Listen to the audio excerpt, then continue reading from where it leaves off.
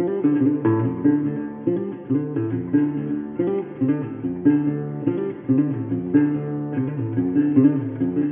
and welcome to the Adventure Games podcast. My name is Shorter Dunbar and I'm your host.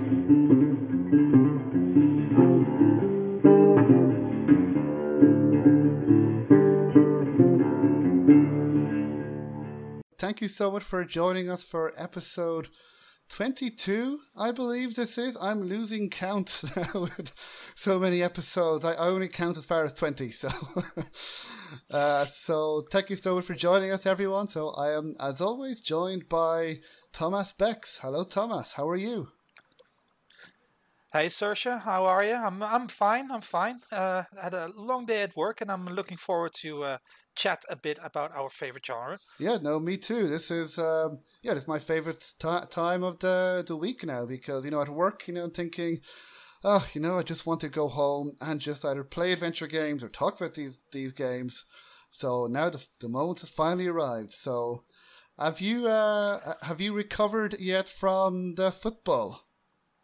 Oh well, reaching the final for the Netherlands was a dream come true, and you played against the world's best women's football team ever. So yeah, we didn't win. We gave them one hell of a fight. That you did. And we are proud of our women, of our ladies, and of the silver medal, and we did fantastic. So the disappointment lasted maybe an hour or so, and then pride took over in the great things our ladies did over there. Yeah, no, absolutely. I mean, the US women's team are the best team in history so far.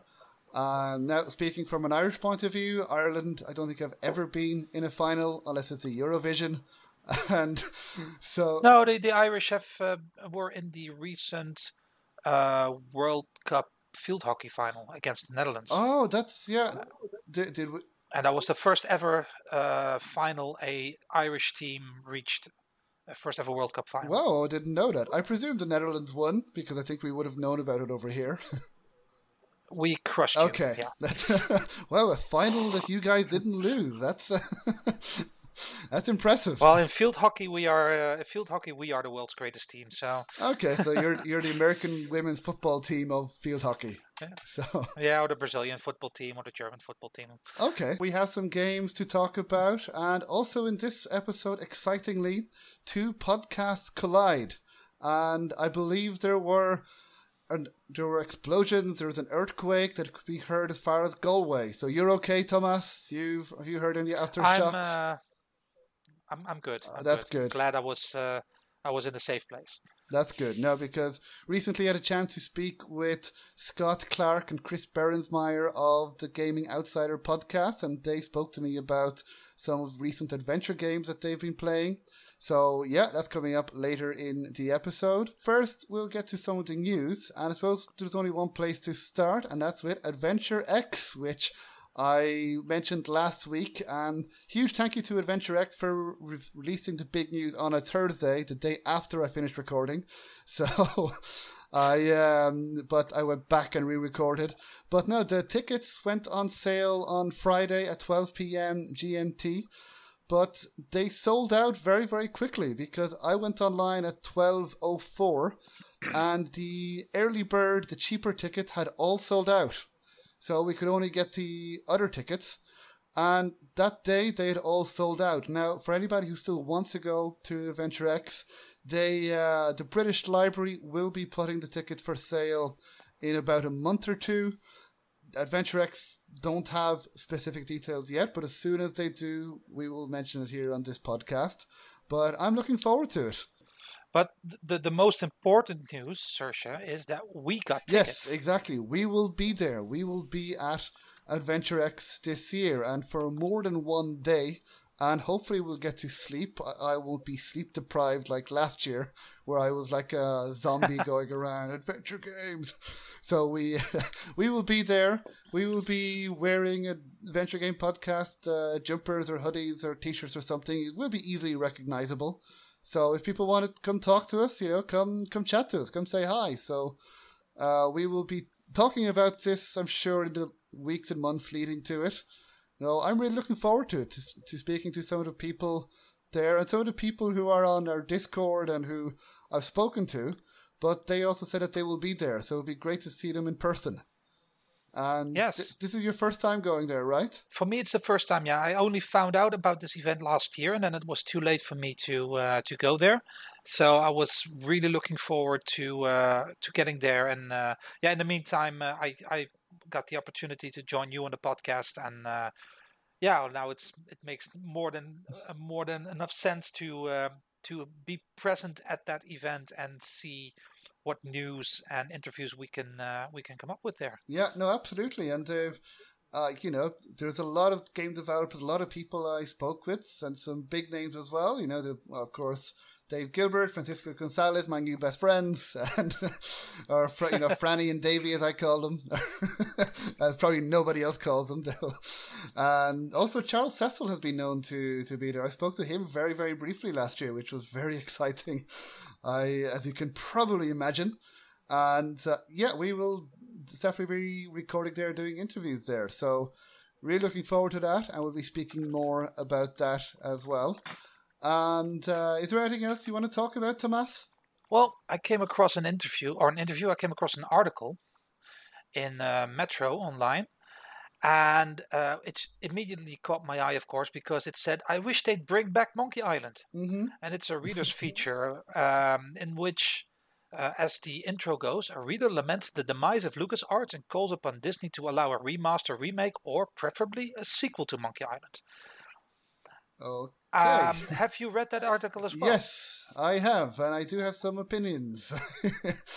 The writer says that he's very, very positive about the old Lucasfilm games and LucasArts games, and he misses them, and I can totally imagine. Oh yeah, no, absolutely. Now, first of all, I think it's great when that someone is writing about adventure games and about the LucasArts games as well, Monkey Island games, for a more mainstream audience, because the Metro is not just for gamers or adventure gamers. And I also love those games, and I've played them and replayed them as well. And you can clearly see that he or she is very passionate about these games and about them as well. Now, they do mention some things which I don't completely agree with. Now, he says that he would like you mentioned a remaster or a remake to the first two Monkey Island games. I believe he mentions there as well, to the Secret of Monkey Island as well. Now, the thing is, we already have had a remake and a remaster of these games. Admittedly, they were released 10 years ago, but he does mention that he would like, or she would like, the original voice actors to return. Now, of course, as I'm sure you remember, the original versions of those games had no voice actors. And so my personal opinion is I love those games, but I think we've already had remakes of those games already. We've had remastered, we've had Tim Schafer, Ron Gilbert, and Dave Grossman giving commentary. They've already updated the graphics. And so he also mentioned that he would like to see those games remade in 3D. Now, I don't mind 3D, if it's done well, but I just think with those games that they have certain amount of charm, and I don't think that you would add anything by making them 3D. We already had Escape from Monkey Island in 3D, which didn't turn out so good. Now he does make some good points. He said he would like a game where he could walk around, like Life is Strange, and he also has an idea where you could have two-player game in Monkey Island. So it might be interesting if you play as Guybrush Threepwood and Elaine Marley. However, as I mentioned, those games have been released. Those games have already had remakes and remastered. And so I personally think we should leave those two games alone, because I love those games the way they are. And, I think we should concentrate on new games. Now, the one thing that I would mention, if there was going to be a sequel, I think a lot of people probably agree, is I would still love to see Ron Gilbert's sequel, or his end to the trilogy, and how he would envision to make it. But then again, I'm not sure, because can you imagine the horror if Ron Gilbert makes his third Monkey Island, but in the end we don't really like it? I mean, I know it sounds crazy to think about, but can you imagine if that happened? That it would be worse than him not making it. So I'm just very cautious about this. It would be a bit like, yeah, of course, but it would be a bit like, how you say that? Like what you see now on TV, where they do sequels of TV shows that have been off the air for like 15 or 20 years. And some of them are really good, and some of them are absolutely not good. Right. So it could be that indeed that his vision would be not, because people have a lot of opinions nowadays, and instead of taking, instead of accepting the thing for what it is, people have a tendency, and I probably do that myself a bit as well, for crashing a game or whatever work of art it is, for not being what they wanted it to be. Mm-hmm. Do you understand what I mean? Oh, like definitely. You saw it with Game of Thrones. Yes. You saw it with Game of Thrones. You saw it you see it every time. For instance, now I've heard people say the same about Stranger Things season 3, which I loved, but just because it's not what you wanted it to be does not mean it's bad. Mm-hmm. It's just different. Yeah. And it's almost as if that disappointment gives them, or if their fandom gives them some sort of right over that property, and it doesn't work that way. No, absolutely. No, the same thing with the latest Star Wars movie, The Last Jedi. That was very divisive. I myself liked it, but I know a lot of people did not like it, and how Luke Skywalker turned out as well. It wasn't how they envisaged him turning out. Now, I know that people do have very strong opinions, but yeah, no, I understand what you mean. So if Ron Gilbert, and I don't think it will happen, but if he did have his ending, I'm sure that there will be people who will complain. That's who won't be happy. And so I don't know. I mean, I'd love to see what he could do, but I'm not sure. Now, all that said, it's an interesting article. I recommend people read it. I'll put it up on the show notes. I'm exactly not a big fan of 3D. In that way, as in like the way it was used in the third Gabriel Knight game, for instance. Mm-hmm. But I do like combinations of, for instance, in Heaven's Vault is 3D surroundings, but done with cell shaded animations, for instance. If it's used like that, or if it's used in the third Monkey Island game, I love that. That is fantastic. If it gives that comic-y feel, I have no problems with that. But the way this reader envisions it, I don't see that happening or in that way. But I would still love to see a new Monkey Island game. Oh, sure. I think we all would. Yeah. But then again, I think we should try and consider new games. Like, we've played some great games this year ourselves, like there's Clam Man, which, okay, well, maybe not on level of Monkey Island, but still great. Heaven's Vault, which you played, which you really loved as well. So all spiritual successors to those exactly games that came out in the late 80s and early 90s. I mean, it's all influenced by the same creators there. So yeah, of course. So their spirit lives on in all those other games that are created now. But that does not mean that I would not want to see a new Monkey Island game. Sure, no, I completely agree with you. I would love a new Monkey Island game myself as well. But yeah, so that article will be there on the show notes. So yeah, now then I just mentioned again, as I mentioned last week, that Gearworks Productions have a game on Indiegogo. It is still on Indiegogo. It is Mind Trap. It is an escape the room game which focuses on the narrative and is inspired by the Twilight Zone. So that looks interesting. There's a trailer on it. I included the trailer last week. On the podcast, you can see the trailer. So if you go to the site on Indiegogo, and the game is Mind Trap, which looks interesting, so I'd encourage people to check it out. We talked about Theropods last time, and you discussed the game with the developers, and it is available now to back it on Kickstarter, which you already did, and I also did now. So I hope a lot of our listeners will go to Kickstarter, check out Theropods, and decide to put in a few euros there as well. Yes. Or dollars or pounds or whatever currency you use. Yeah. No, it's definitely. And would you believe as well that this episode that was available just last week, that at the time of recording, it is the fourth most visited fourth most popular episode of the Adventure Games podcast. And of course, the top three guests are: number one was Dave Gilbert, number two is Francisco Gonzalez, then the Coles, and then developers of Theropods, which is kind of crazy when you think about it, because this is their first game. But I'm really, really happy to see them getting attention. And yeah, I would encourage people to check out their Kickstarter. You can check out the interview I did with them, and check out their Kickstarter. They have a video, they have a trailer, and a demo, which I will talk about now very briefly. First, another game I wanted to mention on Kickstarter is The Hand of Glory, which I also talked about before. That has been successfully funded. And so now they still have stretch goals that they want to achieve. So you can still back the game as well. It will be completed, it will be made, and now they want to improve further upon it. So best of luck to them.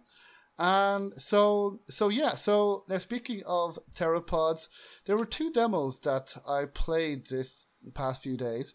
So, you know, Thomas, when you're waiting for about 13,000 years to play an adventure game set in the prehistoric era, and then all of a sudden two come along at once. So yeah, it happens all the time, right? Movies, TV shows, games, books. So great minds think alike, right? So I had a chance to play demos of two games set in the prehistoric era, at least partly. First game was, as we talked about very briefly, Theropods. So I played a demo of that, and very briefly in this game, you need to hunt a dinosaur. Now, first of all, for anybody who says it's cruel to hunt dinosaurs, A, they don't exist anymore, probably because they're all hunted. But B, also they, you know, if you're living at that time, you're hungry, you gotta eat, and they're delicious. So you start a game playing as the main protagonist. You need to hunt the dinosaur, and then you need the gameplay itself is particularly easy, but that doesn't mean the game itself is, because you point and you click, so there's no dialogue in it. So you need the help of two tribesmen. So it's really interesting how they did it. So you click, say for example, on a tribesman, and then you move the cursor over to where you want them to go. If they don't want to go there, they will shake their head. And if they do want to go there, they will stroke their chin, and then they will go there. And sometimes you need their help to collect objects, or to try and, capture the dinosaur. You also need to... There's also some kind of environment puzzles there as well, so you need to use the environment to try and capture this dinosaur in order to hunt it. And it was really interesting. It was, again, very, very unique, very original, the way the developers did it. So you can tell that the developers are really putting a lot of thought and effort into, okay, how do we have this game where the characters don't speak, but how do we have puzzles and move the plot forward as well? So I won't reveal what happens at the end of the demo, but I would definitely recommend people try it out if you haven't done so already. It took me about between 15, 20 minutes, half an hour to do so. And and I love the graphics as well. We've spoken a lot about that.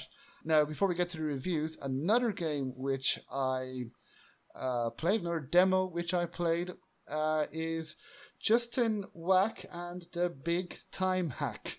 Now, this demo, so far at time recording, is not yet publicly available, but the developer is called Warm Kitten, and the developer's name is Pontus Wittenmark, and he's going to do a Kickstarter for this game probably next month. So I recorded an interview with him. That interview will go up probably around the same time. And now, the first thing that I noticed about this game are the graphics. They look absolutely amazing. You can see these graphics at warmkitten.com. And it looks like it's a comedy, it's a cartoon animation adventure, but it kind of looks like a HD LucasArts game, with the characters, with the backgrounds. It looked really, really nice.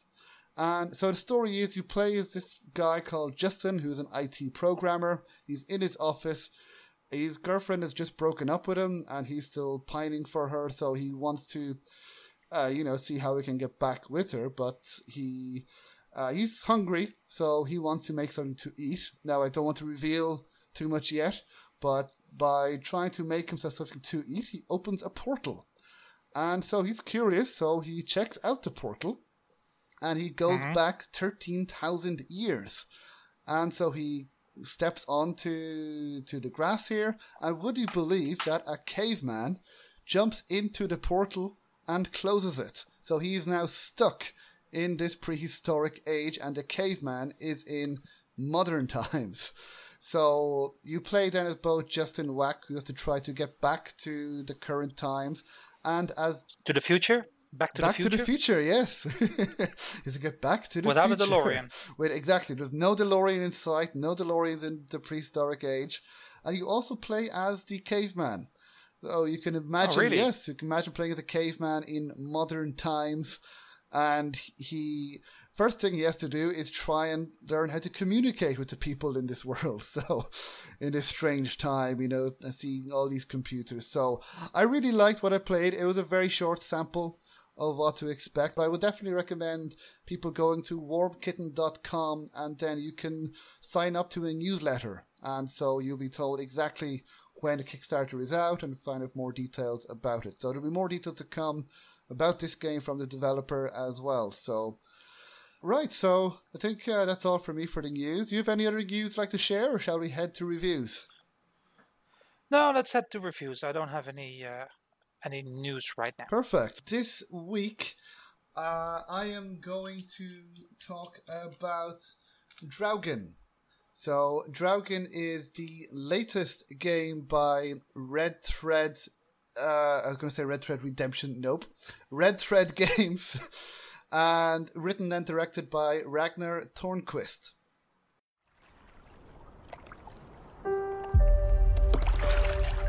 The water's cold. It's a fjord. You're not going swimming. Boo. You're such a wet blanket, teddy bear. You know I don't like it when you call me... Edward Charles Harden. So, do you think we'll find your Betty in... what did you call this village? Gravewick? Grovik. She's there. How can you know for sure? I just do. In her letter, she wrote about... But that's months ago. She could have gone anywhere. Betty's here. I know it. I feel it. Something drew her here. Where is everyone? It's like a dead land. As though its soul has departed. Her scarf. I'd know it anywhere. Lissy, there's someone outside. It might be Betty.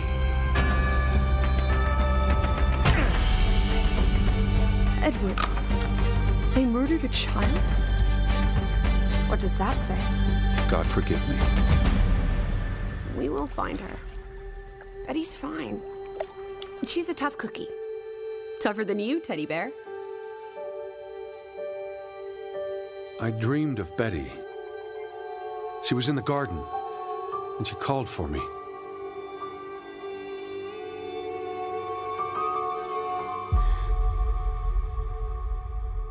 I'm not alone.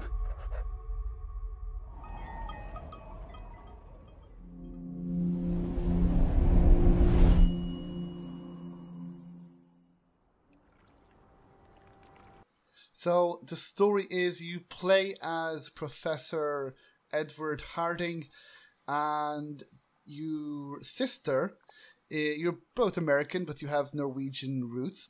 So your sister is an investigative journalist, and the last you've heard of her is from a small town, very small fjord in Norway called Gravik. I probably got the pronunciation wrong, so apologies to all Norwegians and to, well, just about everybody. But, so the game starts, you're worried about your sister. So the game starts, you were on a boat, you were rowing to this very small village. And your companion is a girl called Lizzie. She's about 19, 20. And so she's more of, the more optimistic, fun-loving, adventurous one, and Edward Harding is, the more, he's a middle-aged kind of stuffy professor who doesn't want any adventure. He just wants to find his sister and then get out of there and go back to New York. So now you end up on the island, on the fjord, but there is nobody there to greet you. And, I forgot to mention that you have written to people in that village, and one of the people there says that she hasn't heard from his sister, but that he is welcome to stay at their house in the farmhouse at the top of a hill. So you arrive there, you see that there's nobody there. So then you decide to go to the house and you knock on the door, and again, there's no answer. So Lizzie persuades you to go in because you want to follow the law completely, saying, no, we shouldn't go in unless we're invited. But she said, look, there's nobody here, and where else are we going to stay? It's raining, there's a storm. So you eventually agree to go in, and again, you don't see anybody in the house. And then you decide to go asleep, wait until morning. But then during the night, you wake up, there's a thunderstorm and lightning, and you think you see a face outside in the window looking in at you, which then disappears very quickly.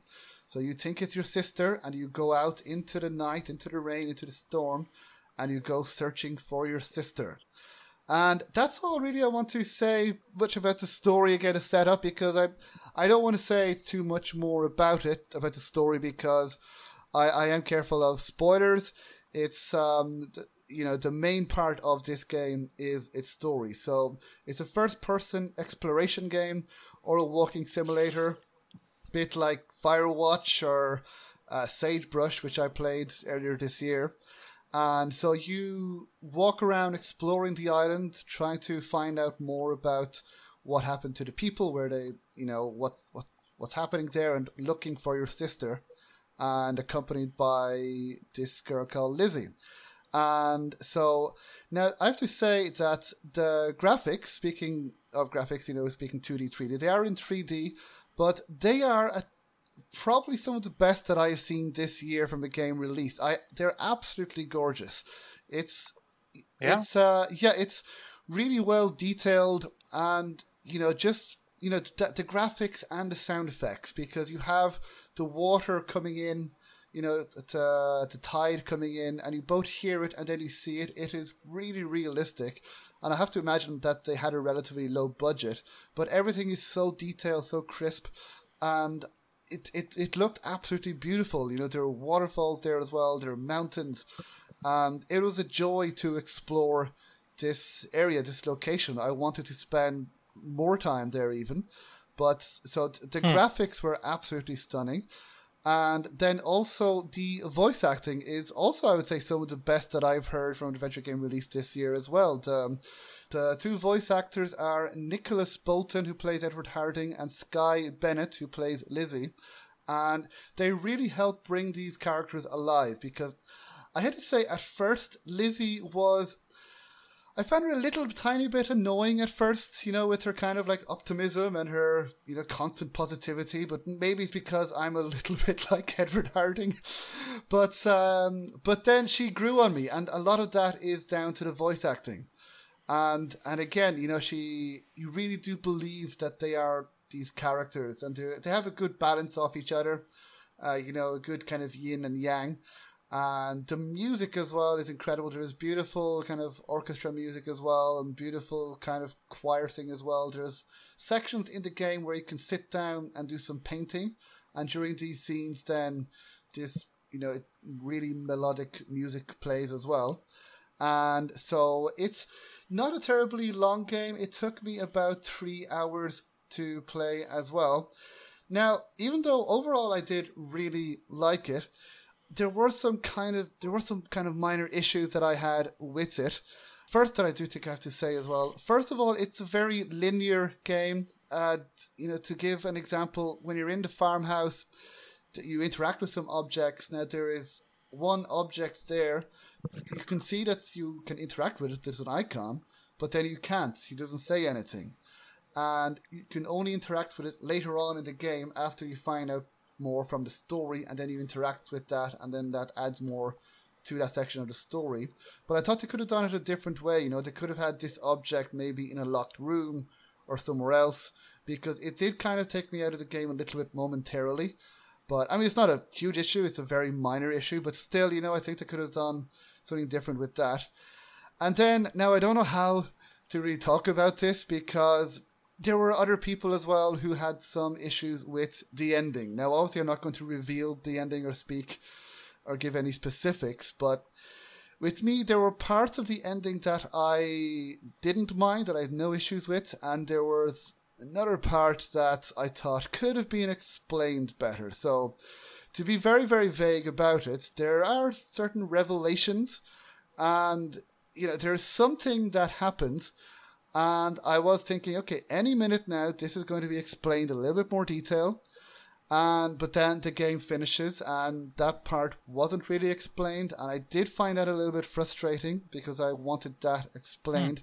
Now, there are other sections where I thought, no, you know what, it didn't really bother me, and even it's mentioned that, if you were writing this as fiction, you would tie everything up tie up all the threads, leaving no loose ends. But so clearly, they're probably, being a bit meta there. Now, I didn't have any issue. What I did like about the story is that as you find out more and more about the village and about what happened to the people, you have to kind of decide yourself kind of what you think happened. So you mention, I think this happened, or I think that happened, and you do that throughout the game, and I did like that.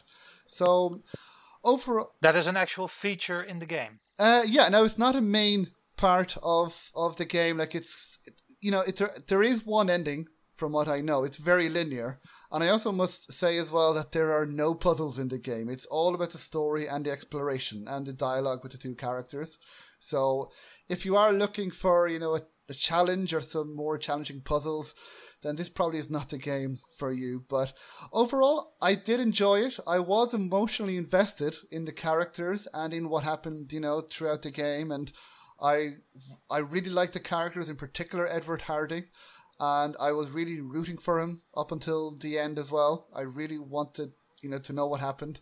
And so overall, I would recommend this game, but with some reservations that, again, as I mentioned, there's no puzzles. It's very linear. And, also the ending, it might not work for some people. It overall did work for me.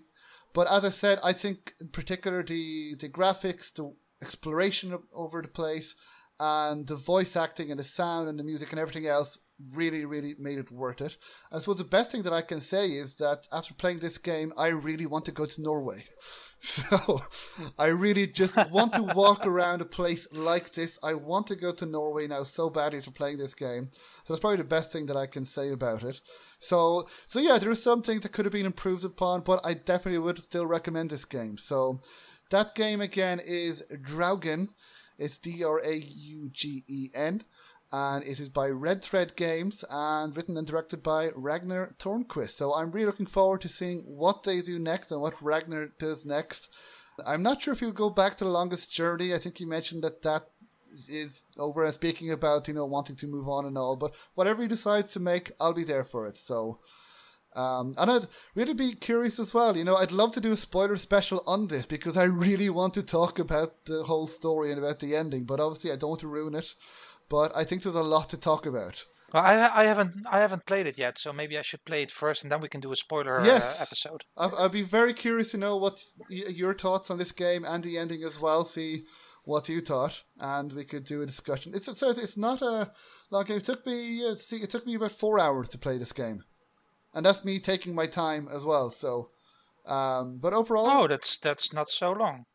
No, but overall, I would definitely. I said it's linear. There are some plays like you do make some kind of decisions during the game as well, so you can definitely replay it. But yeah, so you've been playing a game as well, Thomas, I believe. Yeah, I've been real life has been quite busy, so I could not play as much as I like. So after finishing my review for Heaven's Vault, which will go up this week, I started playing Nightcall, and Nightcall is a noir adventure. It takes place in Paris, and you play a taxi driver, and you have to solve a murder. Well, in this case, you have to find a serial killer, and the police officer there's a detective who basically persuades you to help her with this case, because you are obviously not a policeman, but you, as the taxi driver in Paris, are in a unique position to find out certain things, and it's very important in this game not to just figure out what the story exactly is, or who it's not just a whodunit. You also have to earn enough money so you can keep driving your taxi and make sure that everything keeps going well. Because if you lose your taxi, the police officer, the detective will have no use for you anymore, and the game is over. Which happened to me on my first playthrough. Okay. So because I was obviously trying out things, and on day 6 I ran out of money, and I ran out of gas. Oh no! because they had to come out and give me extra gas that cost me more money, and more money than I could make up for. So they took away my taxi, and the game was over. And that was very frustrating, because I was 1 day away from solving the case. Oh man! So I really have to, and this was on the easiest level, because you have different difficulties. So you go from, I played story mode, which was more focused obviously on the story, and you can also play balanced or hard, and by hard it is really you have to keep track of everything. I've not tried it out yet, because I'm always more interested in the story, so I'm going to try that first. I already played a demo of this, so it gave me a good positive idea. And now with the full game, it's really an intriguing game. The atmosphere is 100% noir. It's in Paris, but it's Paris not in a way you usually see it. There is some dark humor in there, so my first impression is actually pretty good. And I hope the next time I play it, I get to solve the first case and don't lose my taxi.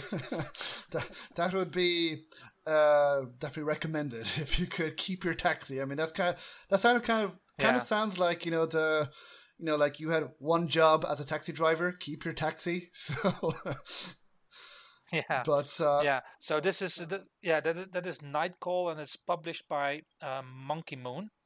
It kind of reminds me in a way of remember The Long Dark, where I mentioned that there are different settings, story mode as well. It's an easy setting and then a very hard setting. Yeah. But even on the story mode, I struggled, through it. Kind of, I mean, it seems like a very different game, but kind of like that, that even in story mode that, we can, you can still, in this game, apparently use your taxi. No, I'm really curious to try it out myself. Do you know when it's released? July 17th. Yeah, again, speaking of two similar games coming around at once, there is also another... No, I have not played this, but there is a demo yet, and I might play this for next time, try and play the demo so we could compare both. But there's Neocab, which is also a game where you play as a taxi driver and you have to resolve murders as well. So it seems to be, kind of a thing now in adventure games, that both set in a prehistoric area and where you play as a taxi driver. But yeah, but Neocab is cyberpunk, right? And yes, Nightcall plays in the now, in the present. Right. Yeah. So they're still different. Yeah. So different in style, but it is obviously peculiar that two taxi games come out at around the same time. Yes. So yeah. So looking forward to hearing your thoughts in the next review episode in 2 weeks. So that was Draugen and Nightcall. So now this is we have a special episode, a very unique episode, because I like you, Thomas. We're friends, but how sometimes people need to take a break from each other. So, are you cheating on me? Well, we're on we can go on a break, but we need to do podcasts with other people sometimes. You appear on a podcast, another podcast as well, so from time to time. That is true. That is true. So now I have spoken to those people who you do a podcast with. And so I spoke with Scott Clark and Chris Berensmeyer from the Gaming Outsider podcast, and we had a really, really interesting discussion. So first, for people who don't know them, we got to know them a little bit. They talked about the Gaming Outsider. They spoke about the adventure games they played as kids and, what games, they're into. And then we spoke about some very cheerful topics, which include Plague Tale: Innocence, set during the Inquisition, where your family is murdered and you have to protect your little brother. And they also spoke about Sea of Solitude, which, deals kind of with, bullying and depression and all as well. By the way, I forgot to mention that in Draugen... The fun subject, yes, Draugen, I forgot to mention as well, I didn't want to go into spoilers, but it does deal with kind of mental health issues as well, a little bit. Not too much, I don't think, but, just to be aware as well. But it was a fun discussion. Do you want to hear it? Yes, please. I'm looking forward to hearing what those two guys have to say, because I respect their opinion a lot. So today I am joined by Chris Berensmeyer and Scott Clark from the Gaming Outsider podcast. Did I get that name right, Scott? Yes, you got my name right. I know mine was real difficult to pronounce. Yeah. No, absolutely. And Chris, I'm sure I got your name. Your name is so easy to pronounce, right? Like mine, like my first name. Oh, yes. Without a doubt. I mean... But I got your last name correct, or more or less? You hit the nail right on the head. Yeah, that's the first time that's ever happened, that somebody pronounced Chris's last name correctly on the first try. Oh, wow. Now, I think it's a U.S. versus European thing. U.S. people don't understand German phonetics. So even though my last name is German, but I'm not German at all. To be fair, Chris, we don't know a lot about phonetics here in America. No. Oh, well, now... To be fair, I have heard your last name mentioned on your podcast a few times. So he cheated. Got that inside shot there. Just to destroy the illusion. Now, if you want to still imagine that I'm really smart and can speak German very, very well, you can do that as well. I'll give it to you. You can have that one, man. Okay, thank you very much. Well, thank you very much for joining me today. It's a pleasure to speak to you guys. I'm a fan of your podcast, as I was mentioning. So now before we talk about the games that you've played, I was wondering if you wanted to introduce yourself, since this is your first time on the Adventure Games podcast. So I don't know if Scott, do you want to go first? Sure, that's fine. Yeah? Well, my name is Scott Clark. I'm the editor-in-chief for the Gaming Outsider podcast. We are a video game podcast focused very much on our community and the positive side of video games. I started this podcast about 4 years ago with the intent of creating a positive climate around games, because I got tired of listening to podcasts and hearing everybody just crap all over games and talking about everything they hated about it. We wanted to celebrate gaming, instead of always looking for an excuse for clickbait or just anything to be negative. So about a year ago, I recruited a new team, which included Chris, as well as 5 other people. And we've been going strong, and we're still pushing forward. Chris, absolutely. Yeah, Chris, if you want to introduce yourself then. Well, I'm Chris Berensmeyer, also known as CB on the Gaming Outsider. I joined Scott about a year ago doing this. Outside of that, I've been collecting video games semi-professionally for about 12, 13 years now. I just love games and love to always have the chance and opportunity to talk with people about them. Yeah, no, I'm the same. I've been, as people who listen to the Adventure Games podcast might know, I'm a big fan of adventure games, point-and-click adventure games for over nearly 20 years now. Although I've played other games, but I think with your podcast, the Gaming Outsider podcast, the positivity does shine through. That's what I notice as well, that you guys are very professional, that you speak of it to positive things, and even if there are games that mightn't work as well for you, you still find things positive about them. You don't, as you say, crap all over them, and and also with your community, at least in the Discord community, it's very, very positive that I see as well from the messages that I read, that there's, even if people have disagreements, there's from what I can see, there's no abuse, no toxicity. Everybody gets on very well and respects each other. And I think you can really, really tell. So really good job on that, because... Well, thank you very much. We've done a lot of work to cultivate a very positive environment, and like you said, there are disagreements from time to time, but for the most part, we're very respectful of one another. And shout out to Bob from my team, because he's the head moderator of our Discord channel and Facebook and Twitter, and he's done a bang up job of keeping everything cleaned up over there on all three fronts. So kudos to him. Yeah, no, well, good job to Bob then, and to you guys, and definitely recommend people check out your podcast, Game Outsider podcast. You talk about all types of games, right? But you do talk about some adventure games, and our very own Thomas also joins every so often. Yes, most of our adventure game content comes from Thomas himself. True story. He does like adventure games, like me. Yes. But you guys also have played some at least narrative focused games, right? So do you have any early memories of playing any adventure games as kids or as growing up, or do you have any particular favorite? We'll say narrative games or games with narrative, so we can include action games or role playing games or anything. Well, I think it's impossible to talk about adventure games as a kid without talking about Secret of Monkey Island. Right. I adored that series when I was a kid. I played it so much.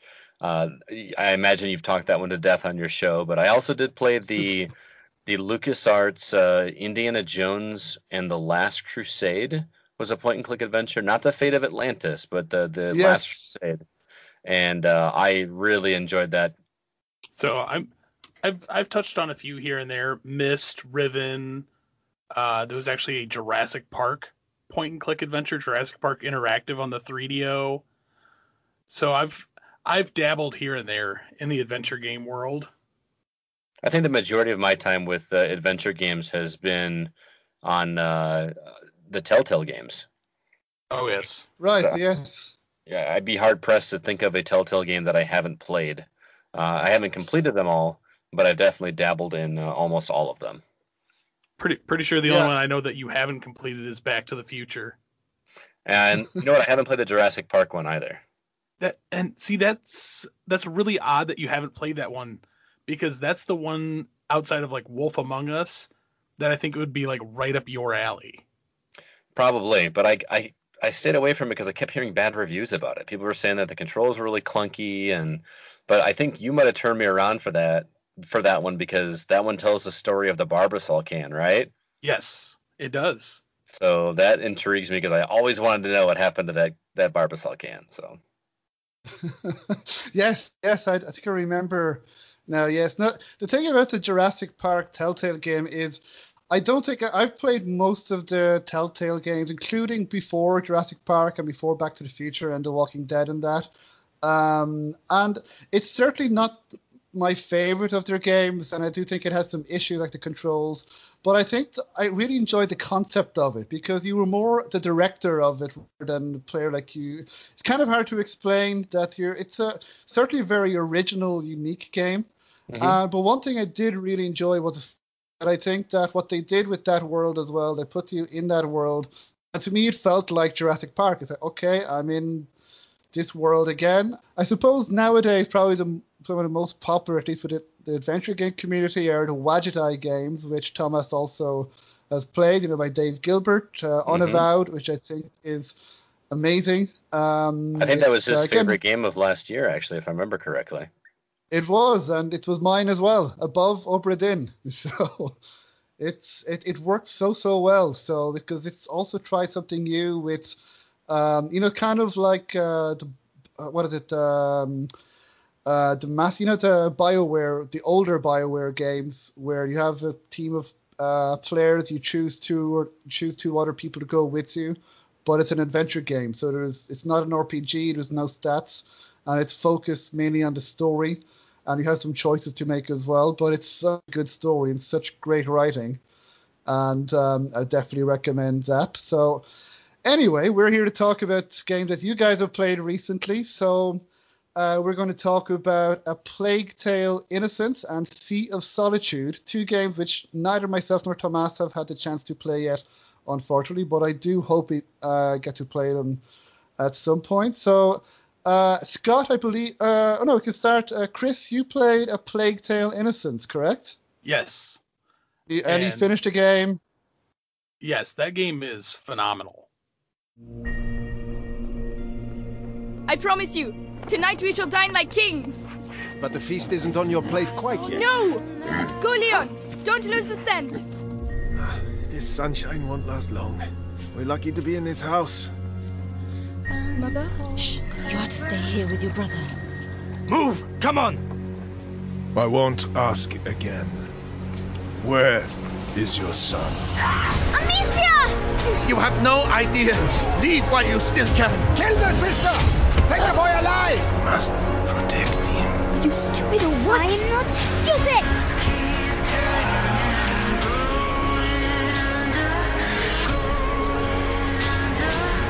I know you, Amicia Darrell. Amicia, you killed him. I didn't want to. There's something in the ground, Amicia!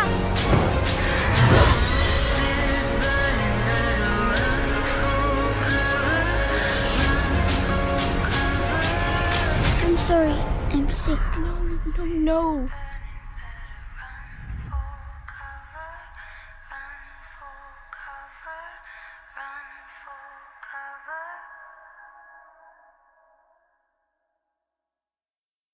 So what's the game about for people who might not have heard? Because I haven't really spoken about it much on this podcast. So what's the setup of the game? So it is a story of a brother and sister that takes place in the Middle Ages around the time of the infamous Black Plague, and their search to kind of grow together and find out what is causing everything. And you kind of discover that you primarily play as the sister, but you discover that your brother has some abilities that are linked with the rats that exist. And it's a very interesting adventure trek through France in that time of just discovering all these different hidden things and basically pushing yourselves and having the will to survive through everything that's going on, even with the loss of your family and whatnot. Okay, so because I'm immediately curious about the time period. I don't think there are many games set in that time period during the Middle Ages and the Inquisition. Which is shocking to me, because that just seems like a time period ripe for video games. When I started playing this one myself, I was like, why have we not seen more games in this time? And I will say that they do take some pretty creative liberties with the story in terms of what actually happened versus what's going on in the story. But it is still an absolute joy to play. It really is. And for me, there are games that take place during that time period, but usually you get the traditional hack and slash or action type games. This is one of the first times I've seen a true narrative story game that takes place in that time frame. Especially one that's paced as well as this one is. Yes. It is brilliantly paced, because you are never doing one thing for very long. You were constantly just moving forward and learning new mechanics at a great clip, and you never even have time to get bored with the story, because you're just constantly moving forward at a pace that works perfectly for me. So truly, I'm embarrassed to say I didn't finish it. Chris Zach reviewed this one for us. So when somebody else finishes a game and reviews it for our site, I tend to not finish it so I can move on to something else I can review. But I would love to dive back into this one and finish it up, because the story is great. Right. Okay. That's really good to hear. I should really check it out then. Yes. And yeah. Now you mentioned as well that so you play as this girl looking after her brother, and they're quite young, right? From what I remember from the trailers, at least. She's probably early 14? 12, 13, 14, and he's 5, 6 in that era. Mm-hmm. At its core, this is a stealth game because there's never a moment of combat. You're not swinging. Well, that's not necessarily true. You do have a sling as a weapon, but it's used primarily for distraction techniques. You're trying to get from point A to point B without getting distracted, or using the environment to distract guards, or on occasion attracting the rat plague to guys to get them out of your way. And I don't know, there's something very satisfying and rewarding about that. Zach on our show talks about how he misses the 8 to 12 hour single player narrative experiences, and that's exactly what this game is. It doesn't overstay its welcome, and it tells a very interesting, unique story that I really hope that your listeners will give a shot, because it is definitely well worth your time. Not to mention, as you progress through this game, I don't think there's ever a point in time in this game where you don't truly feel that you're not out of danger. Right. The danger element is always there, and it's very well crafted as far as the story goes. I think a good word to describe the setting is harrowing. You're just always on the edge of your seat, but it also never feels overly difficult. I never feel like I was out of my element or really had to retry pieces of the story over and over again. There's a couple times that I died where I did something dumb, but it just moves so well, and I never got frustrated like I do with a lot of games like this where I gotta trial and error my way through it. Things just worked. Like if you've played a video game in the past and you know how the mechanics work, you're gonna do just fine and not get frustrated. Yeah, right. One of my biggest takeaways, and somebody mentioned this, and I can't remember who it was, Scott, but I'm actually looking forward to actually playing the game again, but in its original language. I think that was the guys from the EXP cast. They were talking about they were playing it in French. Said it made all the difference in the world. Yes, and so I kind of want to go back and do that. Yeah. Right, I was going to ask you that the next question. So originally it was in French. Was it by French studio, and then they dubbed it in English? Is that? Yes. Correct. It's set in France. Okay, because now I've just seen one of the trailers, and what was your opinion of the voice acting in the game then? Because you will have a better idea than me just watching a trailer. But what was the voice acting in general like? The English voice acting to me was solid, but there were moments where it kind of fell flat because I'm guessing either some loss in translation or just due to the fact that it wasn't recorded in its original language, that some things weren't conveyed as well as they could have been. Mm-hmm. I would say, as a person who did not complete the game, this is some of the best voice acting you'll get for a $40 title. Again, I don't know what that translates to euros for you over there, but you're getting a good value. Okay. No, because as I said, when I saw the trailer, and I believe, do the characters have French accents when they're speaking English? Yes. Yeah. Now, from just watching the trailer, did that ever get annoying a little bit, or do you get used to it, or did you do it well? I actually enjoyed it because it helps dive deeper into that narrative. Because I did not play it in its original language, it helps craft that world a little bit better for me. I really like the lead character's voice. I found her soothing and believable when she was frightened. Like when she's just talking to her brother and comforting him, she felt very big sisterly, and it felt genuine. So I enjoyed it. Okay, that's good to hear, because now it's not just an issue with French, but when there are games or movies where the characters, they're not supposed to be speaking English, like, where people speaking Russian, but in English. Mm-hmm. So they just put on very fake Russian accents. And so I'm glad to see that doesn't seem to be an issue here, that they have kind of bad French accents when they're also supposed to be speaking French, because I believe there was a movie that came out years ago. I can't remember the name of it. It's a World War II movie in France where the Germans have occupied it, and it was made in English. And what they did was, I believe they had the French characters speaking English, with American accents, and then the German characters speaking with British accents. So, oh man, I can think of a great one like that, K-19 Widowmaker. Oh yes, I saw it a few years ago. That's with Harrison Ford and right, and yep. who else? Submarine movie, right? Yep, where a bunch of American actors force Russian accents. Yeah. And it's not believable. No, Liam Neeson is in it as well. Yes. Which is kind of strange watching him play a Russian, but but even when he's in Taken, that he's supposed to be in CIA, but he's clearly Irish. And yes. But okay, and then the graphics in Plague Tale that you mentioned as well, the gameplay, the voice acting. What do you guys think of the graphics? Beautiful, hands down, one of the most beautiful $40 games I've ever seen. Yeah, if you told me this is a $60 AAA budget title when I first played it, I would have believed you very easily. It looks very, very good. Wow. The attention to detail that has been put into this game is astonishing.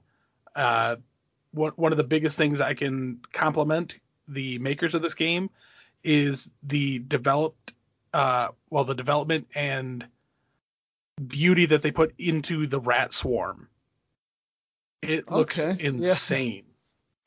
Yeah, you're talking about hundreds, if not thousands, of rats on the screen at one time, and never once did I see a single frame rate dropped. I never saw any lag or jittery.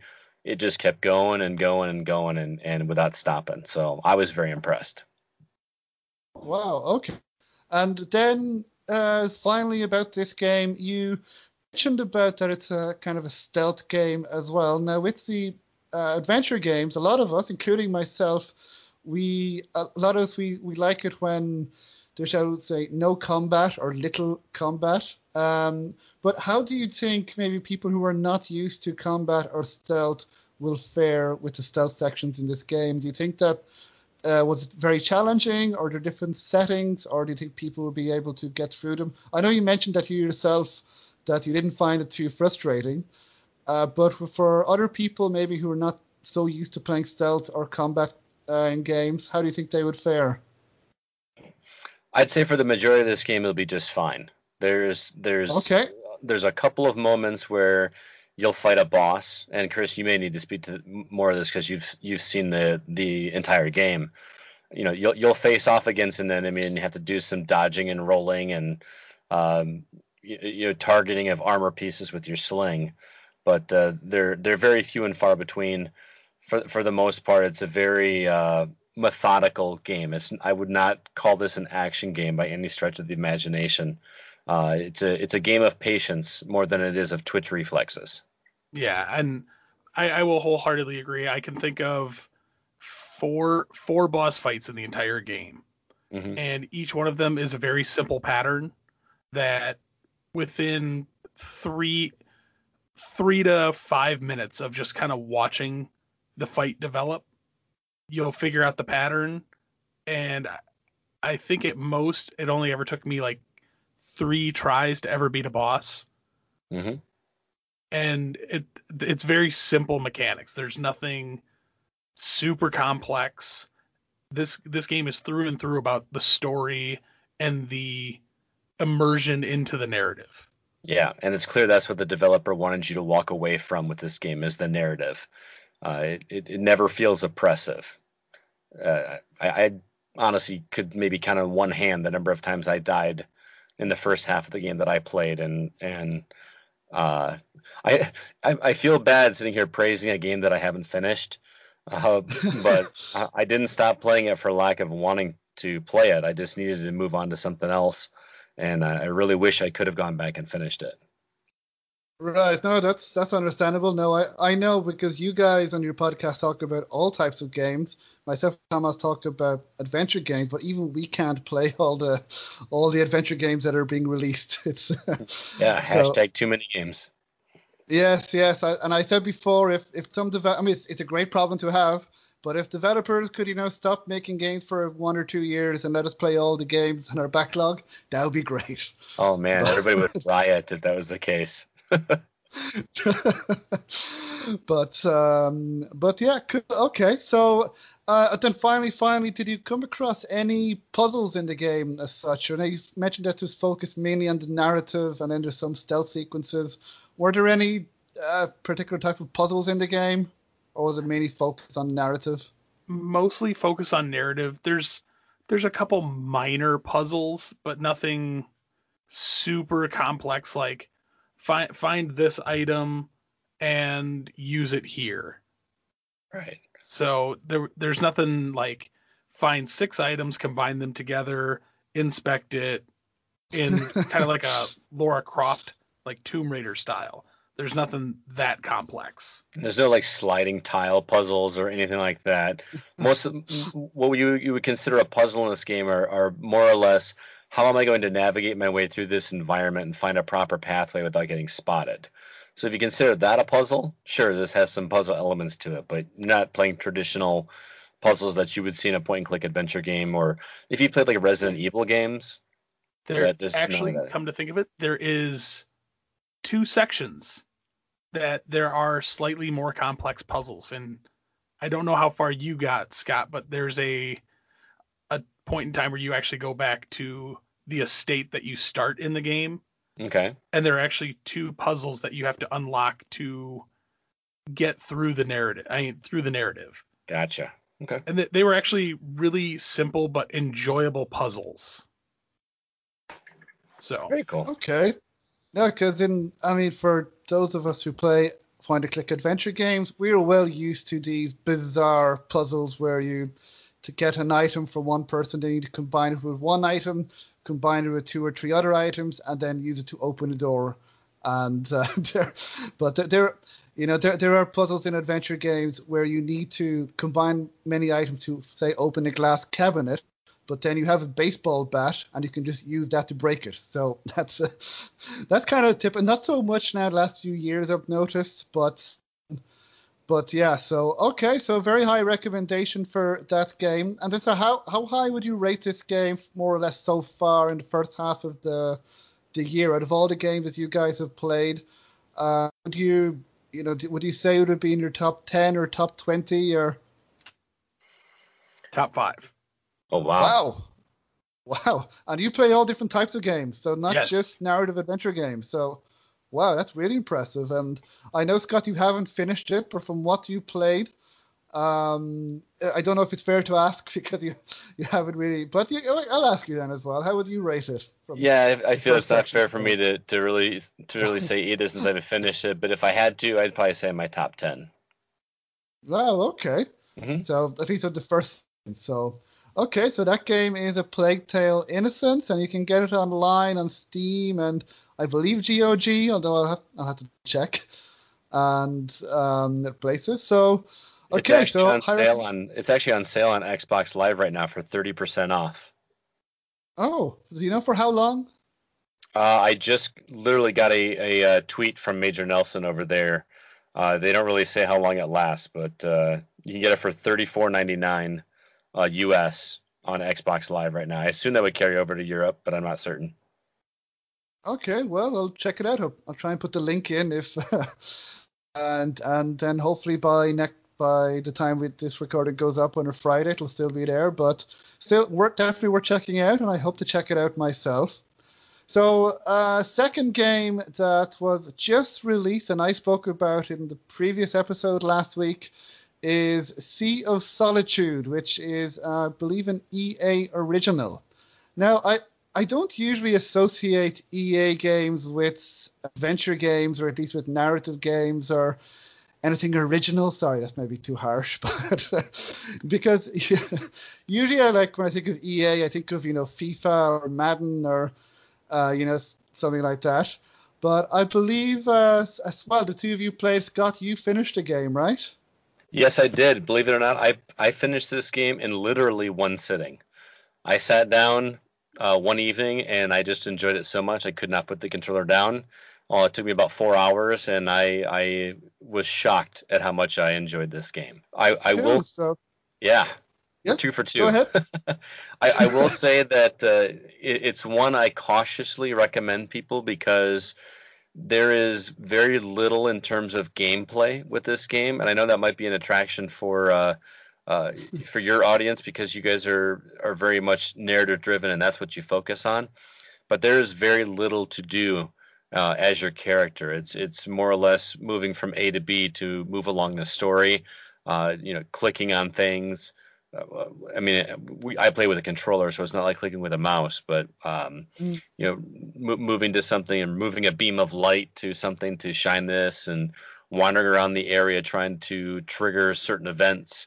So I really enjoyed this game, but I would not call it fun. And I don't mean that to sound like a hardcore negative about it. I just don't want people to go in expecting some big grand adventure. Yeah. When we talked about this on our podcast, I compared it to the game Journey, which I notoriously was not a fan of, but I enjoyed this one, which is interesting. Why it's an interesting comparison. This is what I wanted Journey to be. I think was a narrative adventure that had an interesting story to tell instead of having to create one in my own mind. And I would liken the gameplay of this to Journey in that it's some very minor platforming, getting to something, picking it up, moving it to somewhere else, or clicking on objects to make the pathway clear. So, but if you're okay with that, this is a absolute must play. There is some. The game does not pull any punches, and Chris, you can back me up on this. It deals with depression and mental disorders and bullying, and it does it in a respectful way without letting up on your emotions. It really doesn't pull any punches, and some of the dialogue that happens between these characters is hard to listen to. Yes, it's brutal. Yeah.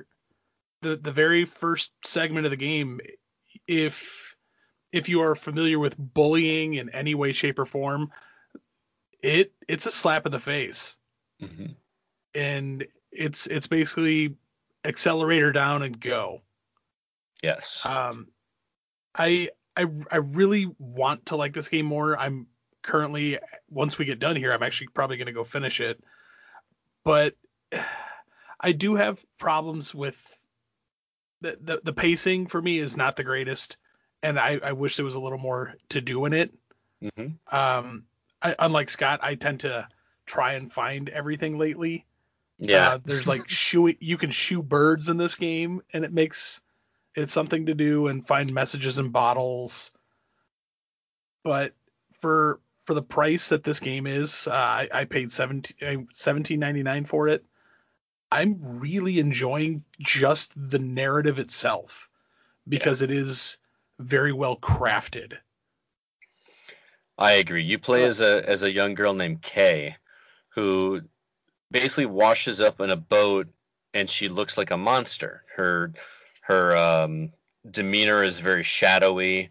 You don't really see any real definition of her face, and she is experiencing memories from her past, and the people from her past. And I'm going to dance around the narrative because I don't want to spoil anything. But you, as Kay, basically go through and relive some of her memories from her past, and you run into actual members of her family that appear to her in this world as monsters, but they're even at a grander scale than she is. You almost get the impression that she is starting her transformation into a monster because of some of the things she's dealing with on a personal level, and these other members of her family are, I'm not going to say beyond help, but they are grand monsters. There's definitely some significant psychological trauma. Yes. And it's fascinating to watch because I really appreciate, like I mentioned at the top of this review, how the conversations, like I said, are just uncomfortable to listen to. You kind of want to stop listening, but you can't because they're so well done and feel so realistic. And then on top of that, the art style is stunning. It does not have it's simple, but it's very well crafted. It's very artistic. I would not say it looks realistic. The characters definitely look like they're animated, but it's just beautiful to look at. Just every scene just is very fantastic. And even the characters themselves, when they speak, their mouths don't move. They just kind of stare, and they kind of move they kind of use their bodies for body language while the voice is coming out of them. And it gives a very eerie, offsetting addition to the game, which is really something great to see. Right. Okay. No, that sounds very intriguing, but I know exactly what you mean when a game, deals with, mental illness or bullying as well, because a game that I played back in January, it's a detective game. It's called Rainswept, but then I was unprepared for the story because it's not your typical game or detective game, because, well, first of all, you play as a detective who himself has some psychological issues. The first thing that happens to him when he arrives on the scene is he collapses, and then you realize, get more of his backstory and you see more of his psychological issues. But then you play as the characters who died, and little by little, so they're not just victims. They're real people, and then it deals with, I think a character has probably, suffers from, bipolar and psychological issues, but it seems very, very real. And I know people, kind of similar. It's like, oh my God, this is exactly like this person. And it's at times that game is also very uncomfortable, but very real. And so I know exactly what you mean. So you said that this game deals with, these topics in a respectful manner. And Chris, you played a little bit as well. You'll probably finish it later on. And I mentioned a bit about the control, that there's some minor platforming, and that from what I saw, you're on a boat as well. What was that about? And so her world has kind of flooded. I guess the best way I can describe it is it's a sea of emotion. And it's a metaphor. It really is a metaphor. Right. And her boat, in the beginning, she's given a light, and you use the light to kind of traverse through everything. So it's kind of that, once again, a metaphor. You have that ray of hope kind of guiding you through everything. And as you deal with some of the psychological trauma, everything either lightens up or darkens down. It's very, like I said, very well put together and very simple, but the narrative is complex enough that it conveys enough emotion that it actually really kind of tugs at you. It does. It really does. Okay, so it won't be winning comedy game of the year. No. Definitely will not. And then you mentioned now there are minor platforming elements. What are those elements like, and how challenging are they? They're actually really simple. Kind of climbing on boxes to reach ledges, or going up ladders to move to another area, because either the flooded area is blocking something or a door won't open. So you have to get to the other side of the wall to open the door to then allow your boat to come through.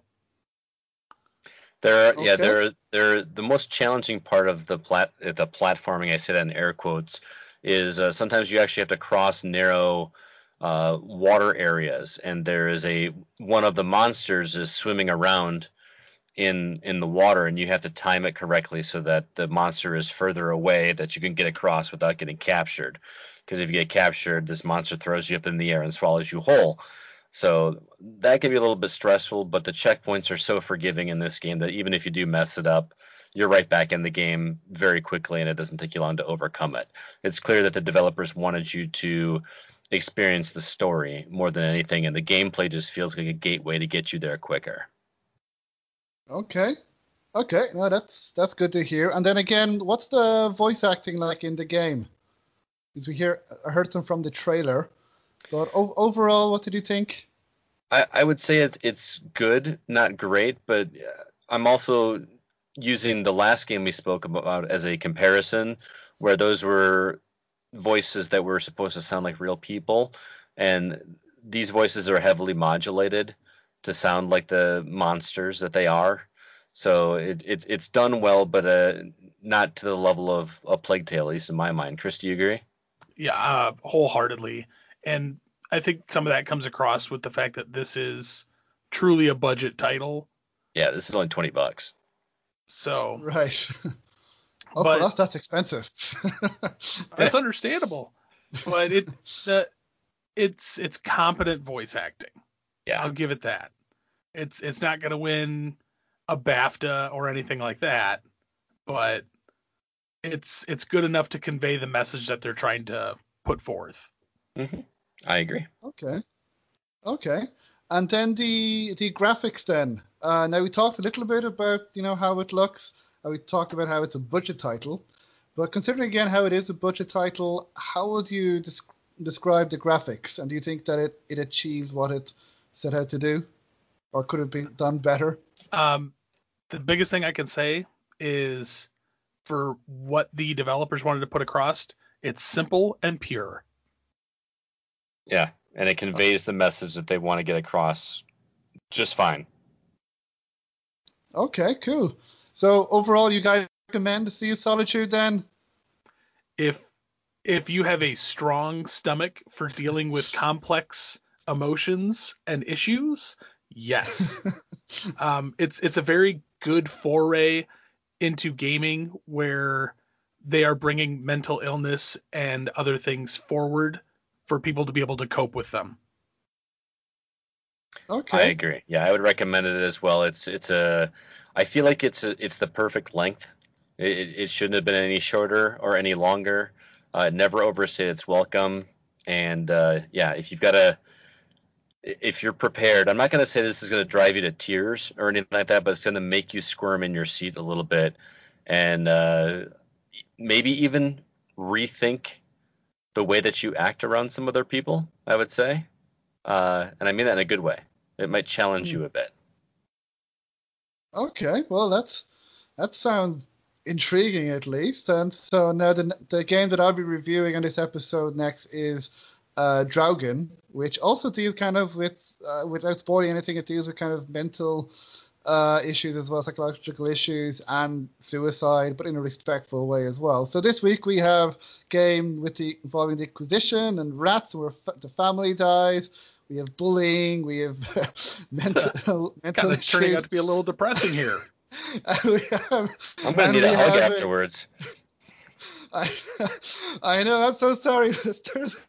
And then the next review, I'll try and be positive as well. I think we'll be positive that the deal with these, as we mentioned, in a respectful way. And I can say probably from what I'm hearing, at least that a positive is not all like completely negative. Woe is me, the world is terrible, or at least that's what I'm getting from the games that you guys are talking about.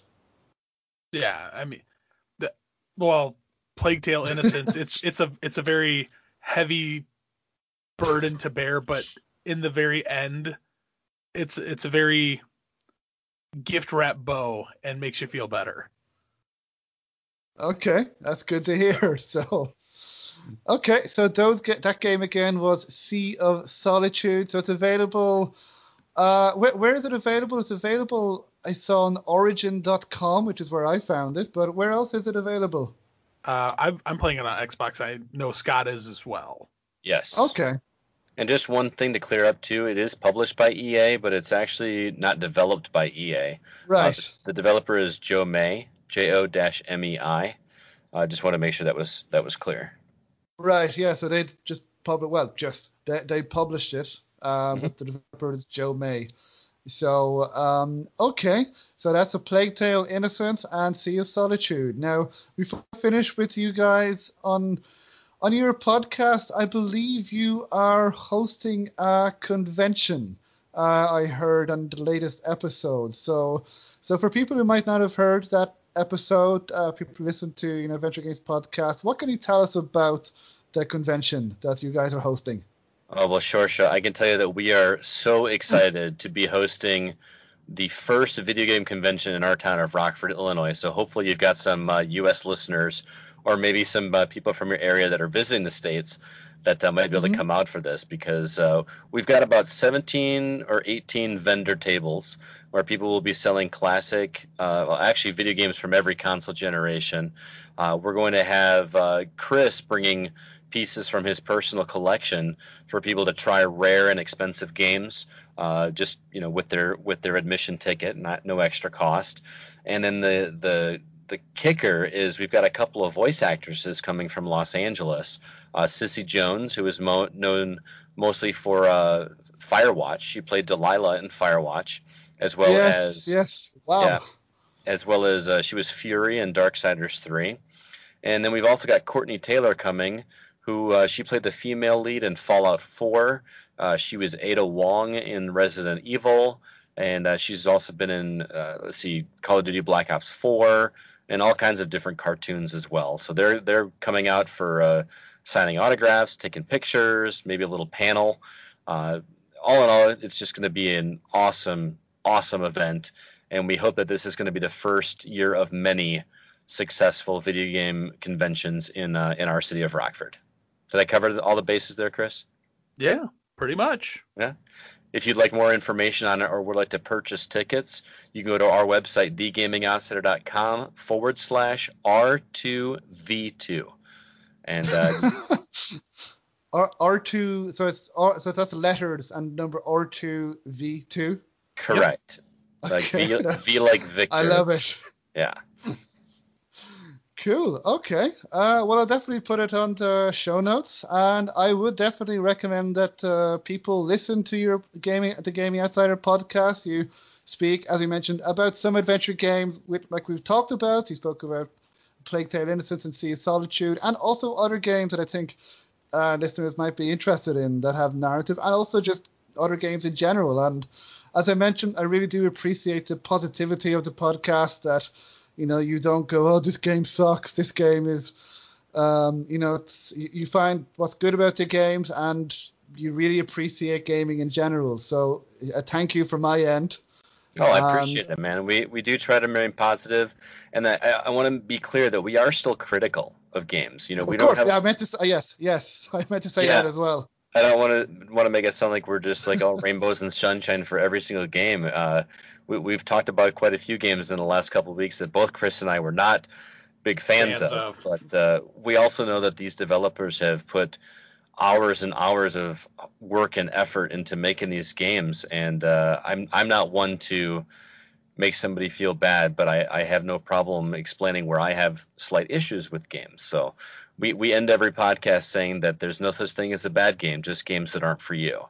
And we don't necessarily mean that literally. We know that games like Superman 64 exist, but plumbers don't wear ties. Oh, don't ever play that game, Shorsha. I'm telling you right now. Hey, it is a narrative game. It is a narrative game. You're not wrong. I think you should send him your copy and make him play it. Believe it or not, you can actually play through the entire game on YouTube. Oh, there you go. Enjoy that, Shorsha. Really? Yeah. On YouTube. They actually took all the scenes and somebody recorded them, put them on YouTube, and you'll come to narrative intersections where it's like, oh, choose option A, B, or C. And so you have to click the right video and it will take you to the next set. Okay, I'll have to check it. It out. Now I'm curious. No, you shouldn't. You will regret every moment that you do. Might be the worst game I've ever played, Shorsha. Well, that kind of sounds like my life, regretting every moment. Okay. No, I do understand where you guys are coming from to be critical, because myself and Tomas as well, we try to be, positive, but we are critical, and we have to be as well, because we do understand, especially with adventure game developers, most if not all of them are indie developers, and usually it's one or two people making these games. And I've spoken to a lot of these developers, and the amount of work and sacrifices that they make. But then again, I do think that we have a duty as well to be honest. If the game doesn't work, to say, okay, what issues did we have with the game? Where do we think they could improve on?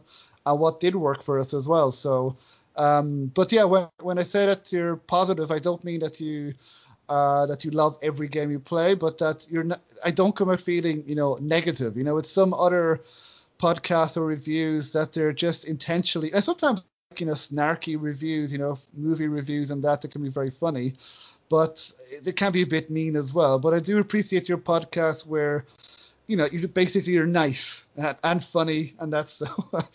We try. So that's a game. Yeah. No. So that's the Gaming Outsider podcast. That's now I'm going to try the names again. So that's Scott Clark and Chris Berensmeyer. You got it, man. 2 for 2. Wow. Well, I think I can speak German fluently now at this stage. I'll send a degree. Now I'll try Polish last names. Ooh. Good luck with that one. So, thank you very much. So, anything else you guys would like to mention before we wrap it up? Anything you got to say, Scott? I'd say just if you'd like to check out our show, you can hear us on iTunes, on Google Play Music, and even on Spotify. And we also would love to hear from you in regards to how we're doing on the podcast. If you could give us an iTunes review, we actually take those reviews to heart. But Shorsha and Thomas will probably have to let us know if you guys post it on the Irish iTunes, because we can't see them, unfortunately. So you have to let us know when somebody posts something for us. Yeah.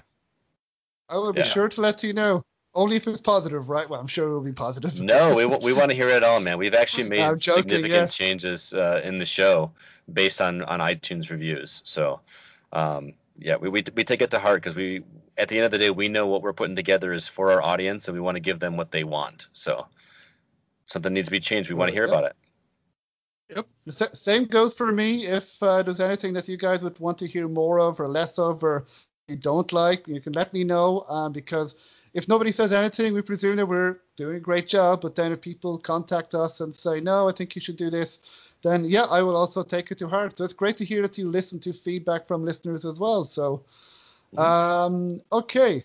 Well, I hope to speak to you guys again soon. Hopefully when you next play some narrative or adventure game, we can talk again. And looking forward to the show. I can't wait to hear more about the conference that you're hosting. So, we'll be posting We'll be posting it all on our Facebook group for sure. And Shorsha, thanks so much for having us. It was an honor to be here. Yes, anytime. No, thank you very much. So now I'll be going back to Thomas, who has been very patiently waiting. Sounds good. So thank you very much, guys. Thank you. Okay, so we're back. that was a long break, huh, Thomas? Yeah, well, they had a lot to say. They did. No, I had a very interesting discussion with Scott and Chris. You heard them speaking about A Plague Tale: Innocence and Sea of Solitude. And they also spoke about their the convention that they're doing in Illinois. So if anyone's around there, be sure to check it out. And no, also, if you haven't, by the way, if anybody from the Gaming Outsider is listening, hello. I meant to say hello to you at the beginning.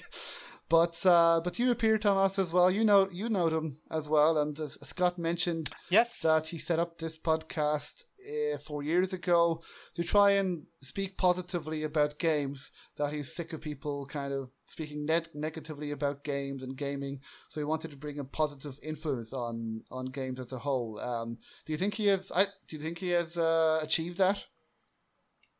Yeah, they are in general honest about games, and they love games, so that constitutes a lot of positive reviews, but not all of them. I mean, they really are honest in and myself as well when I appear on there. It's not like they're trying to suck up or anything. It's just, this is what we think of it, and if it's good, it's good.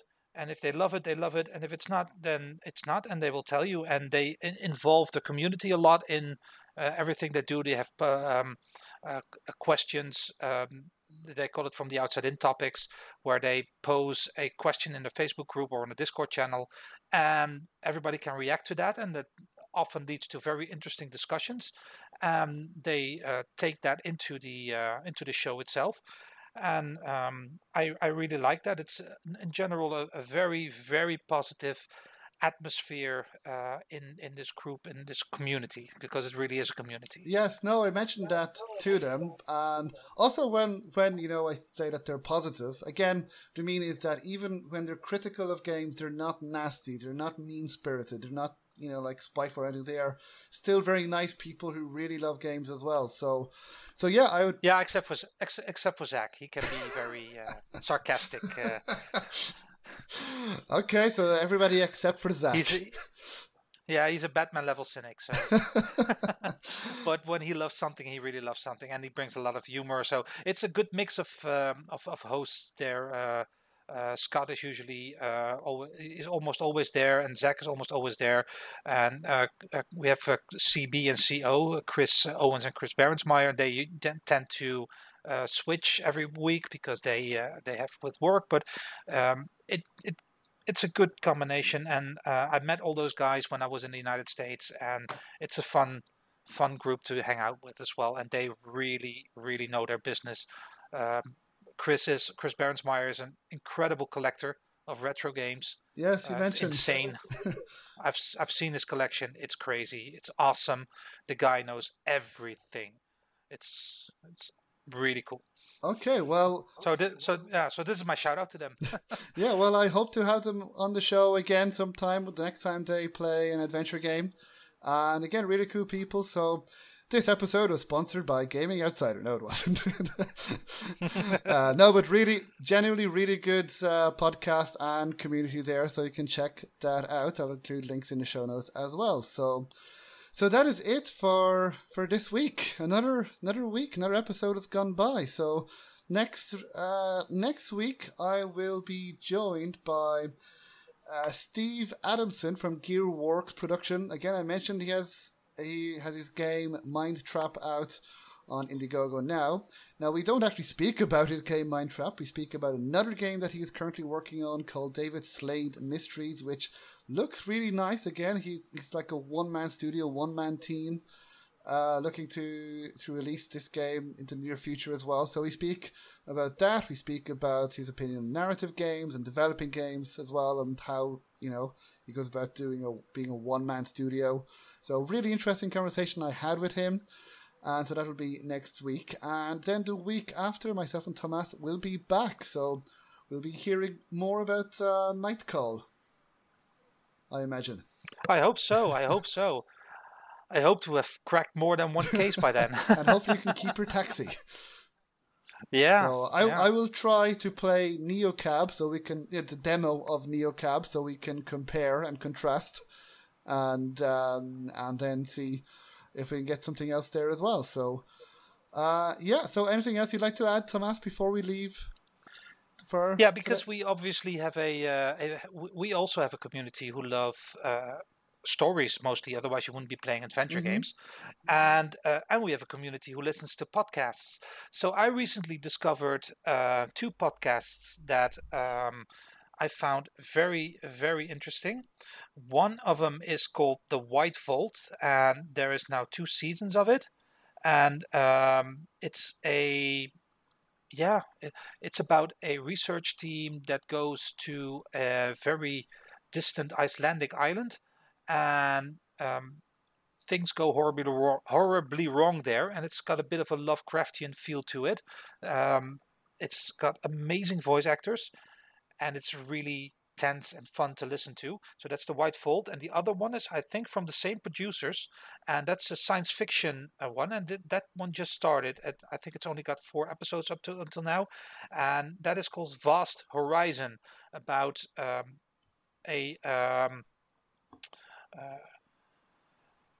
what's called generation ship, where they go to a different planet to settle, and someone wakes up, Dr. Nolira Eck, and she's seemingly the only one left on the ship, and she's trying to survive, and it's also really, really good so far. So I wanted to recommend those 2 podcasts, The White Vault and Vast Horizon. They have nothing to do with us. I'm just listening to those stories because they're bloody cool. Okay, they're not sponsoring this podcast, not yet, at least. No, but I was listening to Vast Horizon because that was the most recent one, and when I was listening to it, I was actually thinking like, this almost sounds like someone who is in an adventure game and trying to, alone on a spaceship, trying to closed doors, a corridor she can't get through, and she has to find out all kinds of ways to survive. It sounded like it was like an adventure game, so really appealed to me. Cool. Okay, I'll have to check it out. And does he ever combine? Do they ever combine objects together? Like, are there any crazy inventory combinations? That might happen. Oh, okay. Well, actually, since we're plugging podcasts, there's one that I've been listening to. It's called Breakers. It's a post-apocalyptic podcast, and the main character is kind of similar to The Walking Dead, because he meets a little girl and he has to take care of her in this post-apocalyptic world as well. And I believe that they have finished. I haven't listened to the ending yet, but again, they meet some different people. I don't want to give too much away, but I really, really enjoy it as well. The voice acting is great. The writing is great. So that's Breakers, Breakers. So that's it for this special plugging podcast episode. And okay, well, thank you very much, Thomas, for joining me as always. And as I mentioned, I'm here next week with Steve Adamson from Gearworks Productions. So have a good week, everybody. Bye-bye.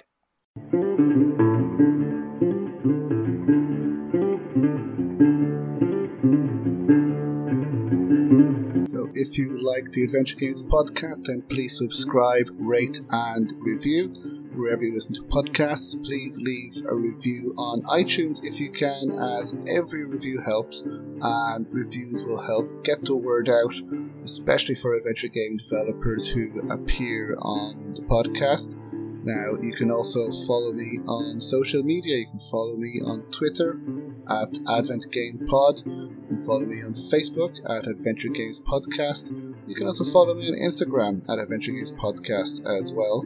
And we're also on Discord at Adventure Games Podcast. So if you are a adventure game developer or adventure game player, you can follow us there. So again, please feel free to retweet and share podcast episodes and the podcast to people who you believe may enjoy it. And you can also find more information about the podcast on www.adventuregamespodcast.com. So until next time, thank you.